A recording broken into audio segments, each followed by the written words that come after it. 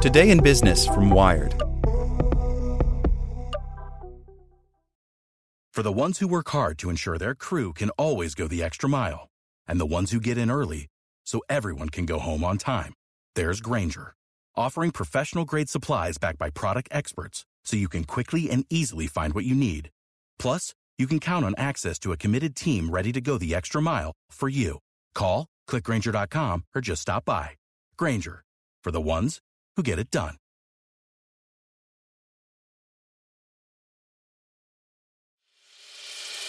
As a longtime foreign correspondent, I've worked in lots of places, but nowhere as important to the world as China.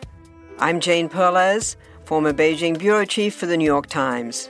Join me on my new podcast, Face Off, U.S. versus China, where I'll take you behind the scenes in the tumultuous U.S.-China relationship. Find Face Off wherever you get your podcasts. Welcome to the spoken edition of Wired. Palo Alto Networks has the broadest, most comprehensive cybersecurity for private cloud, public cloud, and SaaS environments because secure clouds are happy clouds. Protect yours today at go.paloaltonetworks.com/secureclouds. At South by Southwest, tech reckons with the problems it helped create. By Izzy Lepowski.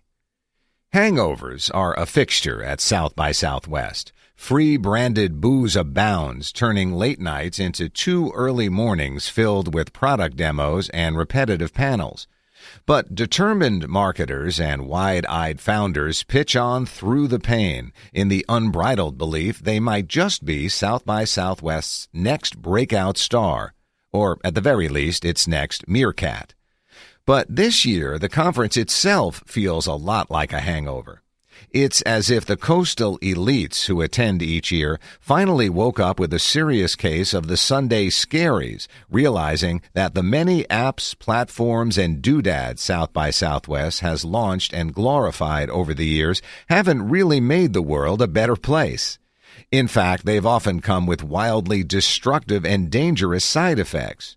Sure, it all seemed like a good idea in 2013, but now the party's over. It's time for the regret-filled cleanup. An entire track of panels at this year's conference revolved around technology under President Trump. In endless others, speakers related how the very platforms that were meant to promote a marketplace of ideas online have become filthy junkyards of harassment and disinformation. On Sunday, journalists Julia Ioffe and Rabbi Mordecai Lightstone frankly discussed the rise of anti-Semitism online. After Ioffe wrote a campaign season profile of Melania Trump in GQ, revealing, among other things, that the model-turned-first lady had a secret half-brother, Ioffe was inundated with death threats and Holocaust memes. At first, she said she found the trolls' Photoshop skills funny. Then she began waking up in the middle of the night to phone calls asking if she'd ordered a homicide cleanup or a casket. These trolls had found my information online, and they were going to these vendors' websites and putting my contact info in, she told the audience. Ioffe, who eventually filed a police report over the threats, said she went public with her story because even though she risked feeding the trolls, she wanted the world to know that something in the discourse, the water, and the air had changed. As she spoke, a woman in a hijab sitting in the second row nodded knowingly. Life online has been no easier for pop star Keisha.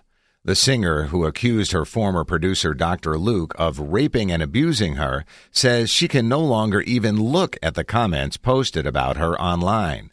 I use the internet to connect with my fans, but aside from that, it isn't a healthy place for me, she said Tuesday during a packed panel on reclaiming the internet.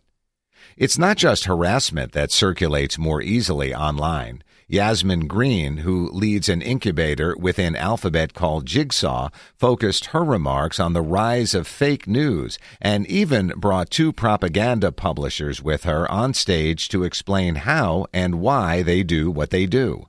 For Justin Kohler, founder of the phony Denver Guardian, it was an all-too-easy way to turn a profit during the election. To be honest, my mortgage was due, Kohler said of what inspired him to write a bogus article claiming an FBI agent related to Hillary Clinton's email investigation was found dead in a murder-suicide. That post was shared some 500,000 times just days before the election.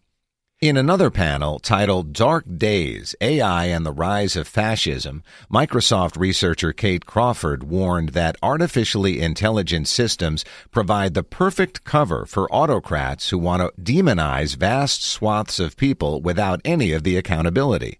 As proof, she pointed to a piece of Chinese AI research that claims to predict criminality based on people's facial features.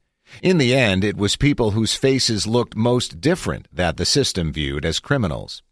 Always be suspicious if you hear that some machine is free from bias if it was trained through human-generated data, Crawford cautioned. Our biases are built into that training data. The dark consequences of all this innovation were the throbbing right temple of this year's conference. There was no escaping its incessant pulse or the crippling awareness that this pain was largely self-inflicted. While prior years' panels may have optimistically offered up more tech as the answer to what ails tech, this year was decidedly short on solutions. One of the few noteworthy launches at South by Southwest this year was not a new chat app or augmented reality headset, though there were plenty of those, but a new Anti-Defamation League command center for fighting cyber hate. There seemed to be, throughout the conference, a keen awareness of the limits human beings ought to place on the software that is very much eating the world. If I hear someone say we're going to hack the refugee crisis, I'm going to lose my fucking mind, said former National Security Council spokesperson Tommy Vietor during a panel with his fellow Obama administration alums John Favreau and John Lovett. Of course, no hangover would be complete without a guilt-inducing Sunday afternoon lecture from Dad, or, in this case, former Vice President Joe Biden. Same thing, really. Biden and his wife Jill received a standing ovation as they took the stage at the Austin Convention Center. A grown man in the audience dabbed at both of his eyes with the sleeves of his shirt. For 60 sobering minutes, Biden spoke about his foundation's work to fight cancer, his son Beau's death, and how it thwarted his plans to run for president. He bragged about the progress he'd made getting government organizations to finally work together in this fight. Then he trained his attention on the hundreds of attendees in the audience and pleaded with them to buckle down and focus on what really matters. Many of you are developing technologies and innovations for purposes large and small, fun and serious, entertaining and life-saving that have nothing to do with cancer, he said, but you could make a gigantic impact. At that same moment, a young woman with a blonde ponytail seated near the middle of the crowd hoisted high a pair of snap spectacles and took a picture. Some people just don't know when to quit. For the ones who work hard to ensure their crew can always go the extra mile, and the ones who get in early so everyone can go home on time, there's Grainger, offering professional-grade supplies backed by product experts so you can quickly and easily find what you need. Plus, you can count on access to a committed team ready to go the extra mile for you. Call, click Grainger.com, or just stop by. Grainger, for the ones who get it done.